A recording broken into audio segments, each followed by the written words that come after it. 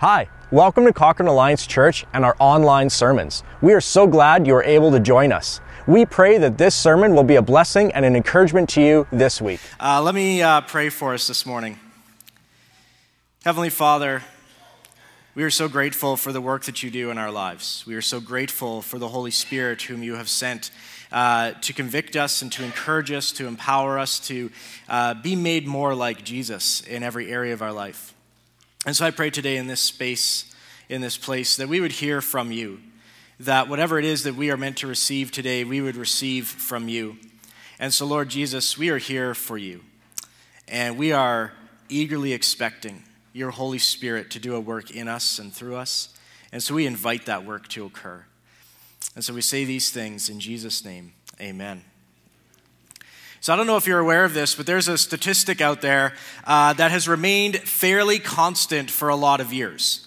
It's a statistic that the Barna Group puts out every couple of years or so, and it's related to a survey that they do with, and the title of the survey, or the theme of the survey is Non-Christians' Perceptions of Christians. And year after year after year, non-believers respond on the survey. You know, they are asked, like, what is it that you don't like about Christians, essentially is the question. They might phrase it a little nicer than that, but that's the question. And year after year after year, it comes back with this. Christians are judgmental and hypocritical. And a third one was added that was right up there this past year, which is Christians are too political. But for year after year after year, that's been the criticism. And the survey that was done this year in 2023, 49% of non-Christians said Christians were hypocritical, and 48% said Christians were judgmental. Now, we can nuance this data, right? Just because you have statistics or data doesn't mean that tells the whole story. We can maybe nuance this, and we can say, well, you know what?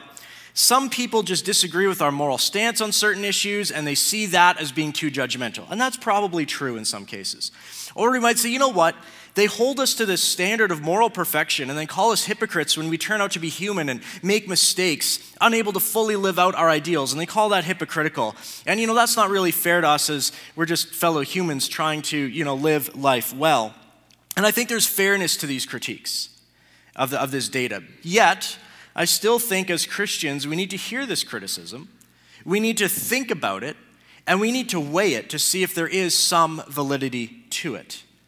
Because I do know some Christians, and maybe you know them as well, who wield truth, not truth with grace, but they wield truth like a sledgehammer. And it seems like the reason they want to tell everyone how wrong they are is because they just want to beat people into submission. I don't know if you've met people like that, but I have. Unlike Jesus, who came full of truth and full of grace, they come full of truth and full of anger. And so when you have that, you can see why there's a little bit of a perception problem. And whenever I personally receive critique or criticism, I want to weigh it carefully to see if there's validity in that critique. Sometimes there is validity, sometimes there isn't. I go, this is just completely out of nowhere, it doesn't make any sense, they're assuming things about me that they can't possibly know, and it's not true. But oftentimes critique or criticism is a bit of a mixture, right? It's a little bit, it's got some kernels of truth covered with their own perceptions and biases and nuances. And so I tend to think that this survey data that we keep getting year after year after year, that Christians are too judgmental and too hypocritical, is kind of a mixture of valid critique and unfair perceptions. And yet because this critique has remained so constant for so many years, I do think it's something that we should weigh with some consideration as believers. Because I know that for anyone who is religious, as we are religious, we are in a religious building, we are in a church service, anyone who is religious, there is a temptation towards self-righteousness. Now, the root problem of being harsh in your judgment and being hypocritical in your lifestyle, as much as those things are bad, there's actually a root problem. And the root problem is self-righteousness. This is what Jesus is critiquing the religious leaders of his day on. They are harsh in their judgment towards others, and they are hypocritical in how they live, but it's actually stemming from their sense of self-righteousness, this sense of, I can do no wrong. Self-righteousness, if I was to define it, is when a person feels superior to others due to some action or behavior on their part that they see as better or good. And when people are self-righteous, they aren't getting their sense of righteousness from themselves, despite the name self-righteousness. They're actually not getting their sense of righteousness from themselves. They're getting it from others.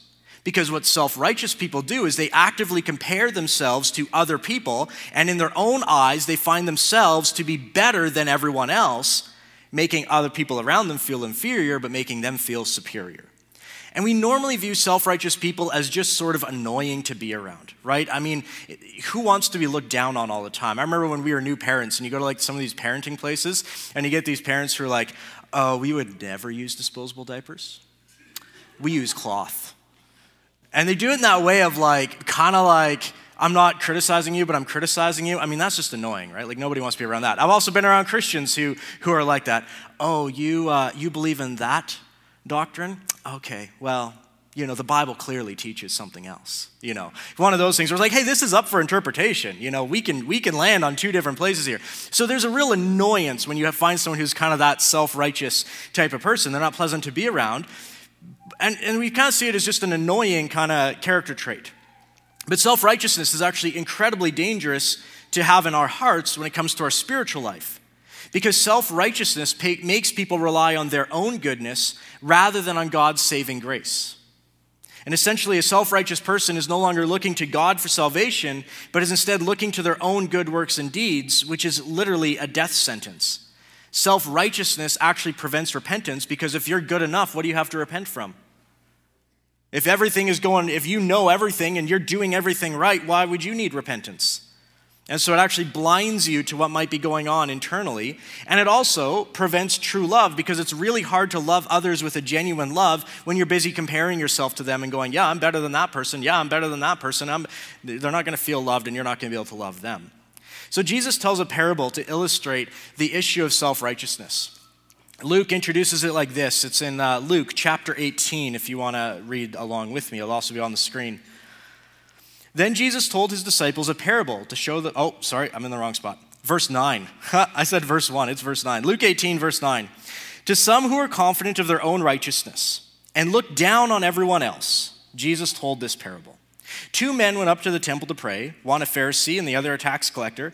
The Pharisee stood by himself and prayed, God, I thank you that I am not like other people, robbers, evildoers, adulterers, or even like this tax collector. I fast twice a week, and I give a tenth of all I get. But the tax collector stood at a distance. He would not even look up to heaven, but beat his breast and said, God, have mercy on me, a sinner. I tell you, this man, rather than the other, went home justified before God. For all those who exalt themselves will be humbled, and those who humble themselves will be exalted. So sometimes when Jesus tells a parable, he's sort of making an exaggerated statement, right? He does this exaggeration of something that's happening to kind of make a point. So you might think that the prayer of this Pharisee is an exaggerated prayer. Like, who would actually pray out loud next to another person and say, thank you, God, that I'm not like this miserable sinner who's standing right here next to me? Who would actually do that? But the more that I've done some research on this, I'm like, I think this is one of those parables where Jesus is not using exaggeration. They actually prayed like this. Here's a prayer from the actual rabbinic literature. It's the Babylonian Talmud, and the prayer that is scripted out says this. I thank thee, O Lord my God, that thou hast put my part with those who sit in the academy and not with those who sit at the corners, the money changers and the tax collectors. For I rise early and they rise early. I rise early to the words of the law, and they to vain things. I labor and they labor. I labor and receive a reward. They labor and receive no reward. I run and they run. I run to the life of the world to come, and they run to the pit of destruction. Wow, okay. Have you ever prayed like that? Oh, Lord, you're lucky to have a guy like me. I am the best person that I know. I am better than almost everybody out there, so you're welcome, God. Right? Like that's the gist of this. This is the actual prescribed prayer, and it's basically the same theme as the Pharisee in the story. Like, thank you, Lord, that I am so good and so great and not like those other sinners. They're despicable. And so you actually see that the Pharisee in this parable is disguising praise for himself in the form of thanks towards God. And I think our instinct is to be a little bit disgusted with the attitude of the Pharisee in the parable because he seems so arrogant. And it's so arrogant, it's offensive. But can I just point out to you that most churches would welcome a man like this? When the Pharisee prayed, I fast twice a week, well, that happens to be true. Pharisees fasted twice a week. They fasted Monday and Thursday of every week. When he says, I give tithes of all I possess, what he means is he's tithing on the gross and not on the net. He's going beyond the law of Moses. He's tithing on every single thing, and not even on the things he has to, but even things he doesn't. He's giving beyond. And when he says, I'm not a crook, he really isn't a crook. When he says, I'm not like this filthy tax collector, well, as offensive as that is to say to the guy standing next to you, that's very true. He's not like that guy. When he says, I don't commit adultery, he doesn't. He's faithful to his wife. When he says, I'm honest, I'm faithful, I'm zealous for my religion, he means every word of it, and every word of it is true. He is a truly, genuinely, religiously zealous man, as most Pharisees were. He was a devout, religious, pious man. And so what we are to understand is this: when he prayed, he was telling the truth. When he basically said, Lord, you're lucky to have a guy like me because I'm one of the best guys I know, it was kind of true. He really was a religiously wonderful guy. And if this man were to come into a church and maybe refrain from that horribly self-righteous prayer, if he just kept that one to himself, we would absolutely see him as a pillar of Christian maturity and faith, a man to look up to and admire. Look at him. He fasts twice a week, every week without fail. Look at him. He gives. He gives more than he even needs to give. And yet Jesus says this guy is in worse shape than the despicable tax collector who cheats, lies, and steals. But if you're honestly answering, who would you rather have in church? The guy who tithes more than 10% and has a perfectly clean record, or the liar, the cheat, and the thief of a tax collector who probably spends money on prostitutes and drinks to excess? Well, the choice most of us would make, if we're being really honest, is pretty clear. We want that clean living, high tithing guy. But the choice Jesus is presenting to us is actually not a good man versus a bad man. That's maybe where the parable gets flipped. It's not about a good man versus a bad man, or like a slightly bad man versus a really bad man. What Jesus is presenting here is, in fact, two sinful men.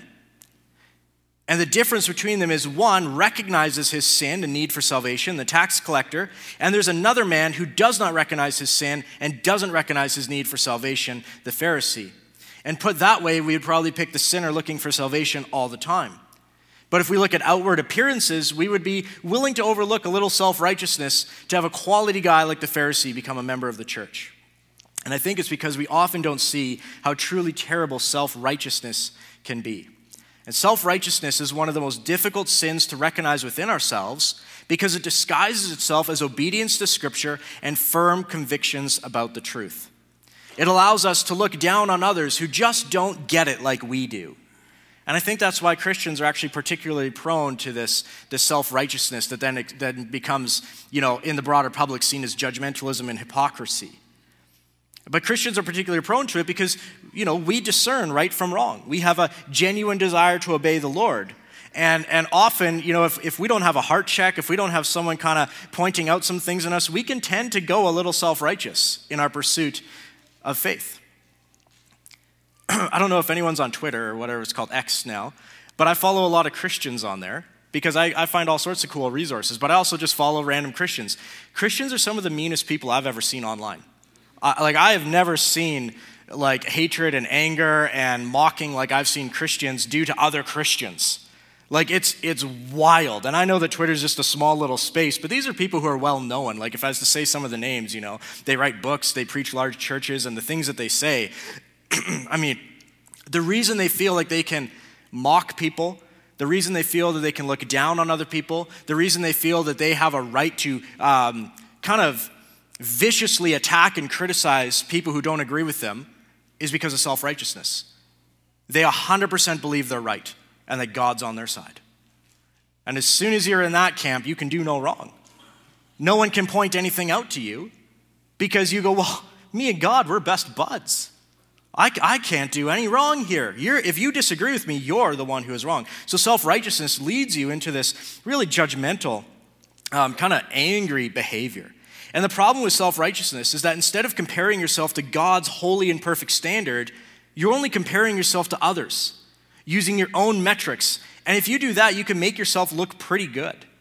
Yet if you fall into that trap, you're actually forsaking grace. Because then you're relying on your own goodness. You're comparing our deeds to others as a metric for how good you are. You're not comparing it to God's standard. And this behavior, rooted in self-righteousness, actually denies God's grace and returns us to works of the law. If we become overly enamored with our own moral goodness, we tend to be suspicious of God's grace towards others. For God's grace is actually inviting the very people we compare ourselves to and say, well, they're not as good as me. And God's grace invites those people to the table and says, they're welcome at the table too, just as you are. And just as you were once blind and lost and saved by grace, well, so are they. And just as you were welcome at the table, so are they. But if we become overly enamored of our own moral goodness, we don't want those people at our table. Because our table is for the pure and the righteous, not these people. We put ourselves above where we actually are, which is just, as one person said, and I can't remember who said it, one blind beggar telling another blind beggar where to find food. And so I think what we have is a really amazing picture of God's grace when we think about the story of the thief on the cross. This thief is beside Jesus on the cross, and the one guy is mocking Jesus, and then there's this other thief. And the thief is a guy who's sentenced to die with Jesus because he is a criminal. He's there because law and justice of the day are punishing him for his legitimate crimes. And I'm assuming if he's up on the cross, he's not kind of the gentle robber who's like, oh, I'm like Robin Hood, I take from the poor, I take from the rich to give to the poor. I mean, this is probably a bad dude. He's probably hurt some people. Maybe he's beat up some people. He's a bad guy. And he's on the cross next to Jesus, and all he does is he says to Jesus, Jesus, remember me when you come into your kingdom. And Jesus responds, I assure you today you'll be with me in paradise. Now notice this, the thief did not follow Jesus before this. He didn't get baptized. He probably never attended a synagogue in his adult life. Yet all he has to do is, at the very end of his life, is say, remember me. And Jesus says, yes, you will be saved. Now if you really think about that, does that irritate you just a little bit? There's this resentment that the thief could live the kind of life he did, and at the end of his life, he could just cry out to Jesus and be forgiven. And I think the reason why some people might even resent the thief on the cross is because it just doesn't seem quite fair. Everything we know about this guy seems to go against, well, what does it go against? It goes against earning your way to heaven. It goes against taking some of the credit for your own salvation. It even kind of seems to go against justice. It certainly goes against the prayer of the Pharisee in this parable who told God he was so thankful he wasn't like the robbers. It goes against the idea that fasting or tithing or performing religious rituals such as praying in the temple or being better than the next guy can somehow improve my standing with God. And when we really think about the thief on the cross, we might think, well, that's not fair. He didn't deserve it. He didn't earn it. And it's just an honest assessment question. Do you think that it's fair? But if we have this idea that, well, he didn't deserve it, he didn't earn it, and you can think about other people in your life. They don't deserve it. They haven't done anything. But then we are missing out on what God's grace really is, which is a free gift that we cannot earn and we cannot deserve. Ephesians 2:8, the famous passage, by grace you have been saved through faith. And this is not your own doing, it is the free gift of God. And this brings us to verse 14, where Jesus tells us what resulted from these two men's prayers. Verse 14 is a 14 that kind of either encourages us or convicts us. And these are the words of Jesus. I tell you, this sinner, not the Pharisee, returned home justified before God. And so the Pharisee went home exactly as he came. Proud, self-righteous, completely unchanged. But the tax collector went home a different man, justified before God. What does it mean to be justified before God? It means God declares a sinful person to be right before him. Sin is forgiven, shame is lifted, mercy and grace are poured out. And it's not based on our goodness or on what we've done to earn it, but it's simply based on Jesus' righteousness and our faith in him. He takes our sin and he covers us with righteousness. The Apostle Paul explains this salvation and justification in Romans chapter 3. Verses 23 to 25. He says, everyone has sinned. We all fall short of God's glorious standard. Yet God freely and graciously declares that we are righteous. He did this through Christ Jesus when he freed us from the penalty for our sins. For God presented Jesus as the sacrifice for sin. People are made right with God when they believe that Jesus sacrificed his life, shedding his blood, and God declares sinners to be right in his sight when they believe in Jesus. And then in verse 27, Paul asks this question, which is really relevant to the parable we're studying today. He says, can we boast then that we have done anything to be accepted by God? No, because our acquittal is not based on obeying the law, it is based on faith. So we were made right with God through faith and not by obeying the law. He'll go on to say, so then should we sin all the more, so grace should abound all the more? By no means. You are saved through faith to live the life you were always created in Christ to live, to be empowered by the Holy Spirit, to live in a way that somewhat looks like Jesus. But what we see in the parable is that self-righteousness is self-deception. This Pharisee who was so good at religion, and he was good at religion, he was almost perfect. He was still lost before God. Because what the Pharisee didn't realize in his self-deception is that he needed to become like the tax collector, understanding his own lostness and his own sinfulness in order to be justified before God. But as long as he remained unlike the tax collector, he would never experience God's true forgiveness. So by giving this parable, Jesus is saying to those, it starts out this way, right? Luke tells us Jesus was saying to those who were confident of their own righteousness and looked down on everyone else. He's saying at the end of the parable, take your cues from this tax collector whom you despise and look down on. Follow his example, not in sin, but in confession. Pray like he prays. Approach me like he approaches me. Aware of the harm he has done to others, aware of the harm he's done to himself, and aware that his life is lacking without God's grace and forgiveness. And we are all to come to God this way, not so that we feel badly about ourselves, but so that we can hand over the sin and the shame that we carry to the God who desires to forgive us and cleanse us and make us new creations. Because it is not God's desire to shame us, but to cleanse us. And it is not God's desire to crush us, but to heal us.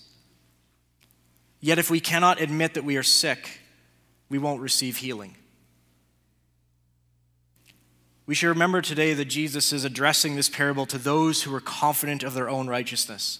And so if I am to represent this passage accurately, then the most impactful words that I can say from this passage need to be especially addressed to those who are confident of their own righteousness.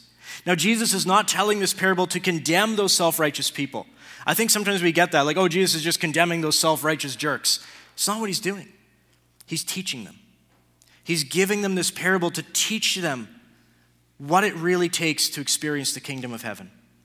And so I think we just acknowledge that within the church, we have a mixture of people who are like the Pharisees, confident of their own righteousness, and we have people who are like the tax collector, knowing they fall short in a lot of ways, and both are working through their own issues. Some are still caught in sin and trying to find a way out. Others are caught in self-righteousness and trying to find out what that looks like. And so the goal of the church is not to condemn one group and exalt the other, because that's a way you could read this parable, like, oh, just exalt the tax collector, condemn the Pharisee. That's not what we're supposed to do. It's a teaching moment.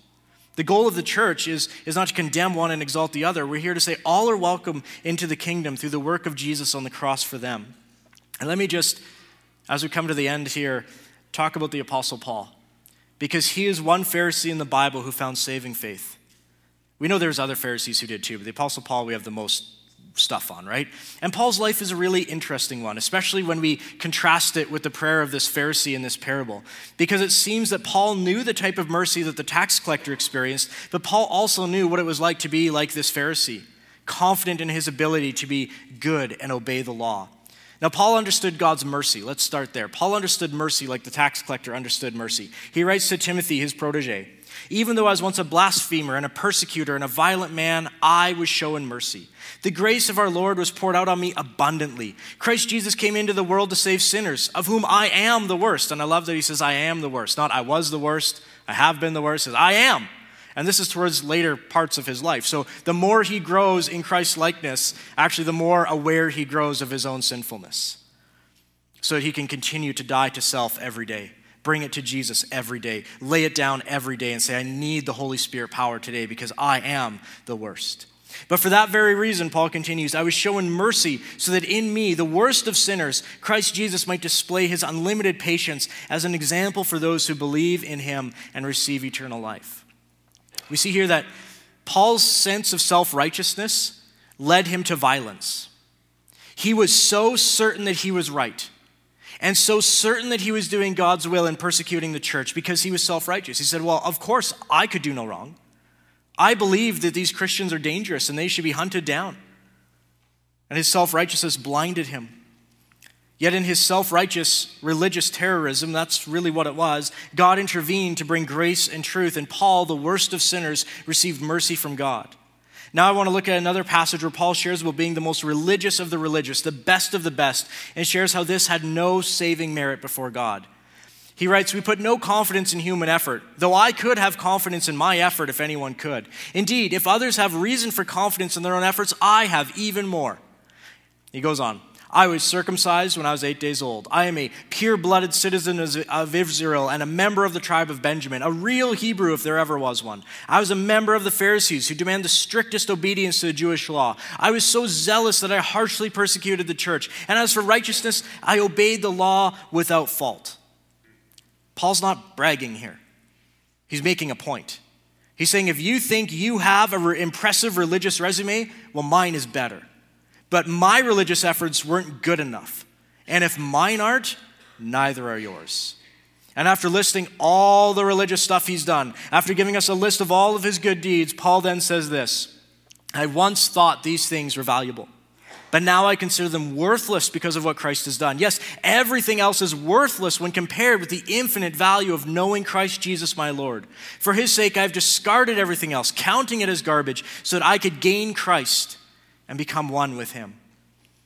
And it's so interesting that Paul says, I had to discard the religious stuff to become one with Christ. I couldn't do it if I relied on the religious law. It would prevent me from coming to Christ. So it's not even that Paul abandoned his religious resume. He was actually disgusted by it. He says, this is garbage. Compared with knowing Christ Jesus, religious duty it's empty. It's nothing. And so in other words, Paul's saying that he had this big, impressive list of religious accomplishments, but that didn't make him righteous before God. He had to forget all those religious accomplishments and being born, a real Hebrew if there ever was one. He has to forget all of that and simply approach God as a sinner, accepting a right standing before God that could only be granted to him through faith in Jesus Christ, not through the law. And so I really like to say that religion is useless compared with knowing Jesus. Now, we're religious people. Can't get away from that. But if Jesus is not the focus of our religion, then our religion is useless. It has no value, no benefit. Paul says he obeyed the law without fault, but even that was garbage compared with knowing Jesus. And the Apostle Paul finishes his discussion on his old way of life being garbage by saying this, "I no longer count on my own righteousness through obeying the law. Rather, I become righteous through faith in Christ. For God's way of making us right with himself depends on faith." And that's really what we see in baptism, is we see a person saying, I can't do it on my own. I can't do this life on my own. I need to die to that old life, and I need to be raised to newness of life. And it's not even just newness of life. In the scripture, it's union with Christ. It means you are now one with him. He indwells you by the Holy Spirit. And that's a new life. I'm going to call the worship team up just as we close here. But kind of as a reminder for us, it's pretty clear that Scripture teaches us that all our good deeds and religious observances are not enough to earn or deserve salvation. And that's why the sinner went home a saint and the saint went home still a sinner. We cannot rely on ourselves. We cannot rely on being good or even being religious. We can only rely upon the grace of Jesus Christ, who shed his blood for us on the cross, who died in our place to make us new creations and children of God, sealed by the Holy Spirit. Christ made us right with God. He made us pure and holy. He freed us from sin. Therefore, as the scriptures say, if you want to boast, boast only about the Lord. And so 2 takeaways from this parable today. Number 1, allow the Holy Spirit to point out any self-righteousness in our hearts, and don't be deceived, because it might look like firm conviction and piousness, but if it makes us look down on others or compare our deeds to others, it's spiritual cancer. If it makes us look down our noses at other believers and say they don't get it like I get it, that's an attitude to be aware of. And number 2, meditate on God's amazing grace. This free gift that you cannot earn and you cannot deserve. You can only receive. And it's given to everyone. It's a gift that's being offered to every single person. Regardless of whether you think they deserve it or not, God is offering it. A grace that cannot be earned or deserved, but only received as a gift through faith. Just think about that grace. Every time I think about God's grace towards me, I'm amazed that he would offer me this gift. And I think today maybe it's just an awareness or a re-awareness of God's amazing grace for you. I can't believe that I was given this free gift. I didn't earn it. I didn't deserve it. You know, you might think, well, I was born in the church. I was baptized at the age of 5, whatever. I think we just come back and go, there's this free gift. And God gave it to me. That's really amazing. Let me pray for you, and then we're going to worship together. Heavenly Father, your grace is amazing. And it's hard to even understand the depths of it, the breadths of it, how deep it goes in our lives. So Lord, I pray that we'd be people of grace. I pray that when we interact with the people in the world around us, they would know that we are for them and not against them. Because you are for them and not against them. You want to see them come to saving faith.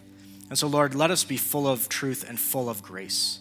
Let us understand the grace that we have received and then extend that grace to others. Freely we've received, freely we give. And I ask these things in your name, Jesus. Amen. Let's worship together.